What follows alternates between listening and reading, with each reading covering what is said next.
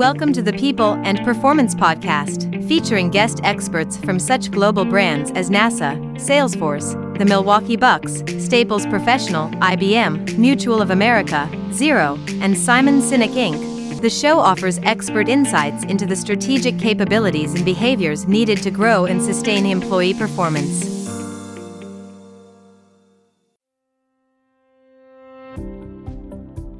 Thanks for tuning into this episode. Hey, this is Bill Banham, your show co-host and editor over at the HR Gazette.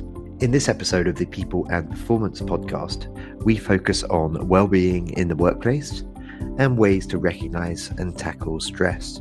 Our guest today is Professor Sir Cary Cooper, CBE, the 50th anniversary Prof of Organisational Psychology and Health at Manchester Business School at the University of Manchester. Sir Cary is the author and editor of hundreds of books and is one of Britain's most quoted business experts. Sir Cary was awarded the CBE by the Queen in 2001 for his contributions to organisational health and safety, and in 2014 he was awarded a knighthood for his contributions to the social sciences. We hope that you enjoyed this conversation that Chris Bueling and I had with Sir Cary, and if you do, please remember to like, comment, and subscribe.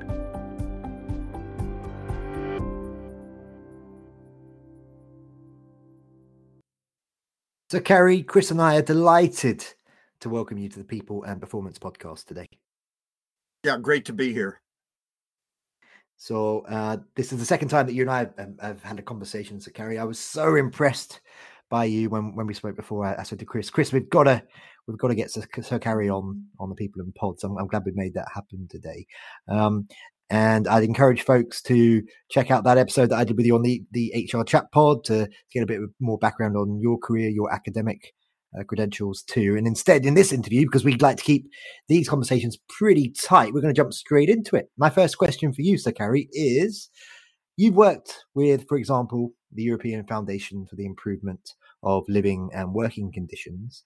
What kind of strategies should be followed to manage organizational and workplace stress? Yeah, I worked with, that's the European Foundation for the Improvement of Living and Working Conditions is a European Union agency. And I worked with them to try to build up a kind of strategy on it. And the strategy was kind of very simple: primary, secondary, and tertiary strategy. Most organizations ought to follow. That means tertiary means, hey, like EAPs, a place where people can go when they need help, call up, talk, face-to-face, whatever, employee counseling of one sort or another.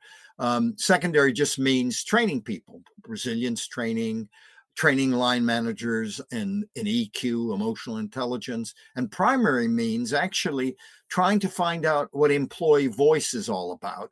That means doing well-being and stress audits of companies by asking employees, for getting their perceptions using proper psychometric tools, and then collecting that data and then helping to build a strategy to deal with the problem. So you find out what employees perceive of how they're managed, the hours of work, whether they have flexible working or not, what's causing them the stress at work. And then from that and you break it down demographically. So you find it for women, for men, for that division. And then you build a strategy to deal with the kind of problems you have. So I think that's the kind of way we have to treat it. So managing stress is not just about training. That we fall in the kind of secondary category, secondary kind of intervention. I think it's about building a complete picture for employees and then taking actions and making sure you have support systems available like EAPs and things like that for people. Once you do that, I think you can sort most of the problems out, but you have to continually do that, because what causes stress in April might not be causing people stress in September. The People and Performance Podcast, supported by Fidello Inc., is dedicated to offering tips and expert insights into the strategic capabilities and behaviors needed to establish, grow, and measure the performance of employees. If you enjoy the show, why not subscribe and give us 5 stars through your favorite podcast app? Follow-up question to that one then, Sir Cary. What strategies do you recommend that the individual employee takes to reduce or eliminate their stress in the workplace? And Well, any practical insights and any strategies that you can share there? yeah, I mean, it's obviously the responsibility of the individual to deal with it themselves as well. The employer can create the right kind of culture, but the individual has to take action. And do remember, what causes people most stress in life are two things: uncertainty and lack of control. And for me, you might not be able to deal with the uncertainty of, living cost of living crisis, the war in the Ukraine, and political instability, whether it's a Trump or a Boris Johnson, or where there's political instability. But what you can do is take control. And I think for individuals, the best thing to do, yeah, you could say, well, do meditation, go for resilience training and all that kind of stuff. Yeah, that's fine too. I think the best thing you can do as an individual is try to identify the nature of the problem you've got. You're not well. Something's causing you trouble. You're more withdrawn than you normally are. You're getting aches and pains all the time. You're getting frequent colds. You're getting the symptoms that you're on the borderline between stress and pressure. Pressure is motivating and stimulating. When pressure exceeds your ability to cope, then you're in the stress arena. So for me, what you should do when you start seeing symptoms of stress is get somebody to talk to about it. Get a close, it doesn't have to be a counselor, by the way. It can be a close personal friend, somebody who will give you accurate feedback, who won't just say, put their arm around your shoulder and say, oh, don't worry about it, Carrie. It's got to be somebody who will actually help you identify what's driving your symptoms, why you're becoming anxious, why you're becoming depressed. And then that person might help you think of the options to deal with the problem. That's giving you control. You can't deal with the uncertainty around you, but you can deal with a lot of problems by taking charge and identifying what are the options open for you with the problem you have. Is it a bullying boss? Is it a long hours culture? Is it lack of work-life balance? Work is damaging your personal life.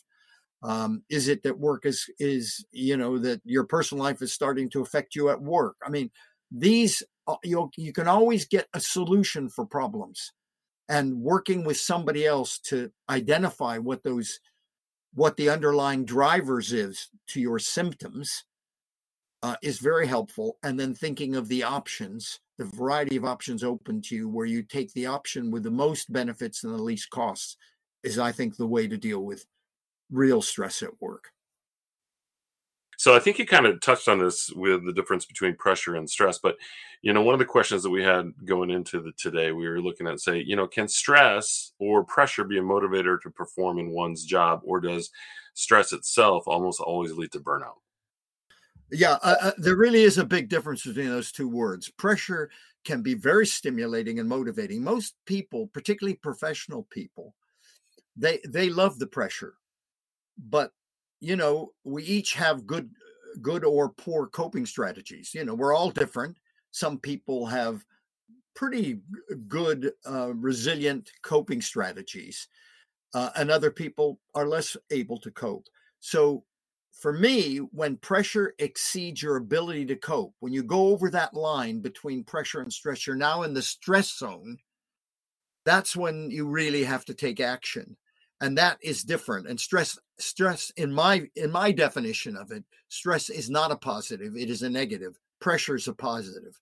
And unless you deal with the problem when you cross the line, when you cross over the line, then it'll just get worse. So if you have a bullying line manager, and you go into work every day and this person fault finds with you, everything you do is wrong, and you dread going into work, yet you need the job, you have a mortgage, you have kids at school, you have this, that, and the other, and you can't leave this particular job.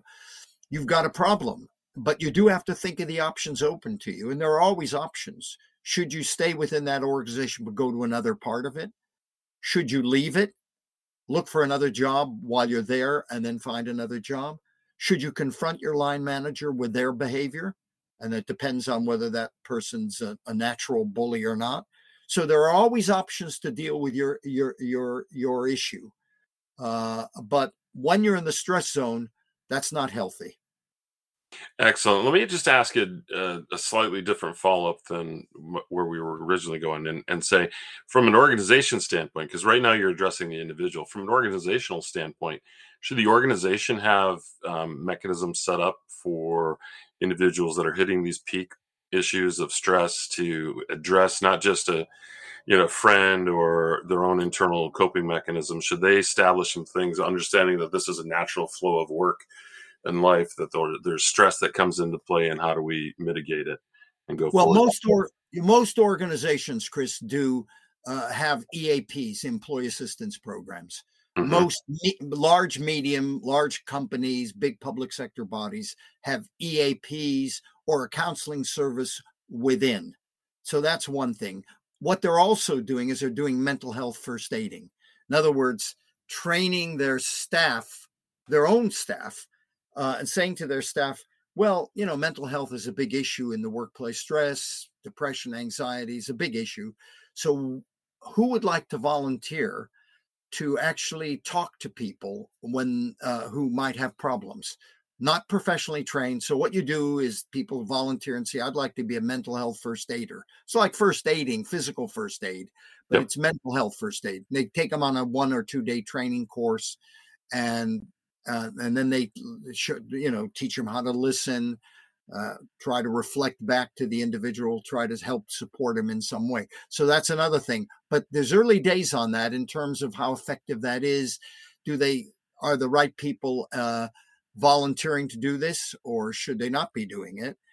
Do they get the right kind of training? How effective is it? There's some research coming out which shows it can be effective, but there's other research showing it can be a bit dangerous too, because the wrong kind of people might volunteer to want to help other people. And if they have problems, it's probably not a good idea. They should be trying to help somebody else. But the point I'm trying to make is organizations are aware that stress, anxiety, and depression is big time. It is a leading cause of sickness absence in every developed country in the world. No question. In the UK last year, 57% of all long-term sickness absence in the UK by the health and safety executive, well, a couple of years ago, because we had the pandemic and that was unusual. So it was a few years ago. 57% of all long-term sickness happens with stress, anxiety, and depression. In most developed countries, it's anywhere between 50 and 65%. And musculoskeletal, which used to be backache and things like that, used to be the leading cause. It's no longer the leading cause of long-term sickness absence. So organizations are doing it, usually with EAPs, some training, and mental health first aid. Excellent. Thank you. Yeah, because I do see some orgs that don't do it, and I think it's important for them to step back, at least in the States, for them to step back and start looking at how do we deal with this, because there's a lot of just discussion around those situations you talked about, but that I haven't seen. EAPs are great when they're in place, or if they're in place and not utilized, it's not good. So it's, how do you work them, and how do you get people to work inside those parameters is the big thing. So anyway, let me change up topic here, and let's just hit on something on, the concept of work-life balance here. We all have these phones that are pretty much everything that Star Trek gave to us back in the 60s, right? Our camcorder and our tricorder and all that stuff that do all these things. And what that does is people tend to be connected all the time with employees. They're getting text messages, they're getting emails, they're checking them here, they're checking them at night before they go to bed. They're getting stuff from clients. Clients don't seem to see there's a boundary anymore a lot of times, depending upon where you're working with and who you're working with.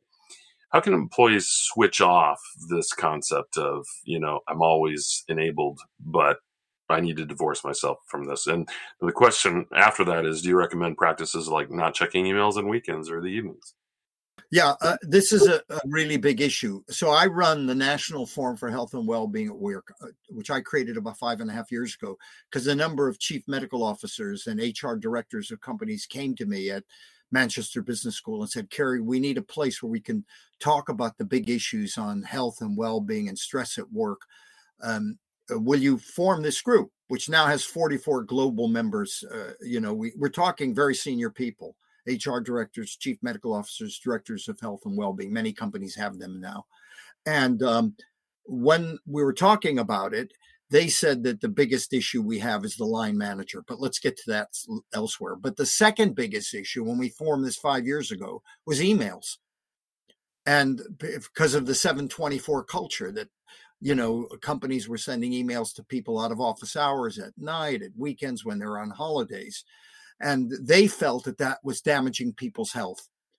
And so much so that, I don't know if you know this, but if you, the French 2 years ago passed a law called the Right to Disconnect Law. The Portuguese have passed a law. Italy's, so those two countries did. Italy is about to introduce it in its parliament as well. New Zealand is doing it. The number of countries in the EU are going after the Right to Disconnect Law, which says that no manager can send an email out of office hours to their subordinates. That means at night, weekends, and on holidays. Now, I'm not a big fan of that, because if we're to have flexible working, good work-life balance by allowing people to work hybridly and flexibly, if they want to pick up their kids from school at 3:30 and then work at night and spend time with them, read with them, be with them when they come out of school, but then do the work at 8 o'clock at night, well, if the servers close down or if it's illegal to do that, then how does flexible working work? But there should be guidelines, and my national forum came up with a 4-page guideline on what you should do. For example, you don't send emails out of office hours, like the Right to Disconnect Law says, unless absolutely necessary. So you don't send an email on a Friday night. You don't send an email over the weekend. You don't send an email while they're on holiday. You don't send it at night, full stop, unless, but you see, a lot of managers will then say, okay, well, you know what I do on a Friday night or a Tuesday night or any night, I send an email to somebody, but I say you don't have to deal with it to the next morning or or over the weekend. But you know what? If your boss says that to you, you do it, and you worry about it, and it affects your weekend. So that's not going to work. You need guidelines, and companies need to come up with guidelines. Don't CC in everybody to protect your backside. Don't send emails out of office hours unless absolutely necessary. Don't send an email and say, but you can do this later. Send it to them when the later is rather than now. There's a whole load of things that you should and shouldn't do. And the bad news is most companies don't have these guidelines. It does. It is a stressor for individuals when they see that come through and that pulsing that's there. So, and for their family as well, Chris. That's the problem. You're interfering with people's private life. Yeah. And sometimes it's necessary because something really important comes up at work, but it's rare. It's not, there will be an emergency and there'll be times when you need to do that. But, you don't need to be on 724. All that's going to do is burn you out. You've got another book out. You've released so many books. Your latest book is called Occupational Health and Wellbeing, Sir Gary. The full title is Occupational Health and Wellbeing, Challenges and Opportunities in Theory and Practice. And the book covers a wealth of topical and relevant themes, and they include defining wellbeing in a modern world, toxic leadership, mental health, first aid, the application of positive psychology, and what the new normal looks like. In 1 minute or less, Sir Gary, we're going to challenge you. In 1 minute or less, tell us about the book and some of the hoped for learning outcomes. Basically, it's giving people a compendium of things that they should be thinking about, like mental health first aid. Let's find out about it. What are the elements of it that make it up? Let's look at the line manager, what's important, because we think that's really a kind of critical issue. We tend to promote and recruit line managers based on their technical skills, not their people skills. So what do we have to do in that kind of arena? It's looking at all the issues, and you can flip through it because people are interested in it. Mindfulness, does that work? I mean, when should we do it? How should we do it? Same thing with mental health first aiding. It's all of those kinds of issues that companies and organizations are thinking about to help the individual and try to create the right kind of culture. And so we're just giving them a one place to go for all the kind of issues that I'm sure they're thinking about, because a lot of companies are now. They're really into this this well-being space. I love that. Thank you very much. Now, Chris has got a couple of questions for you that we ask of all of our guests, right, Chris? I do. Okay, so Carrie, here's the challenge for you. In 1 minute or less, can you share one piece of advice or some direction that you were given by a mentor, leader, or a colleague that inspired you personally to perform at a higher level in your career? I had a professor that saw something in me when I was doing my MBA and then told me to go to England because he loved England and thought I would learn a lot from it. I should go to Europe. I shouldn't do my PhD in the US. And he was a Viennese professor, really lovely man. And he said one thing to me. He said, as you move up in your career, just remember, be kind to people. Be nice to them. Don't lose who you are as a person. You lose that, you lose that, and you lose everything. And he says too many people climb the greasy pole and lose who they are and forget to be kind and helpful to other people. And I've tried to remember that all my career. And sometimes I lose it. But more often than not, I go back to thinking about that person as a human being. And would I like to treat that person if that person was my daughter?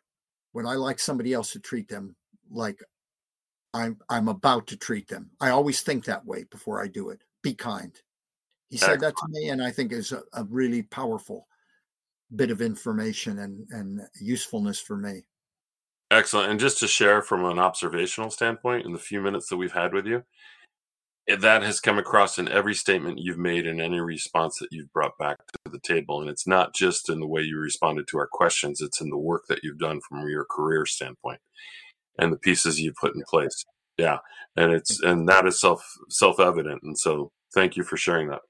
Last question that I have for you. Okay. And we ask everybody this because we're just pulling it together for every one of our interviews. The question is, from a culture and people processes perspective, what does a high-performing company mean to you? A high-performing company to me means a company that's compassionate, loyal, actually cares about their employees, engages them, and looks after them. It's a family. A high-performing company is a family. It is not just looking at the bottom line.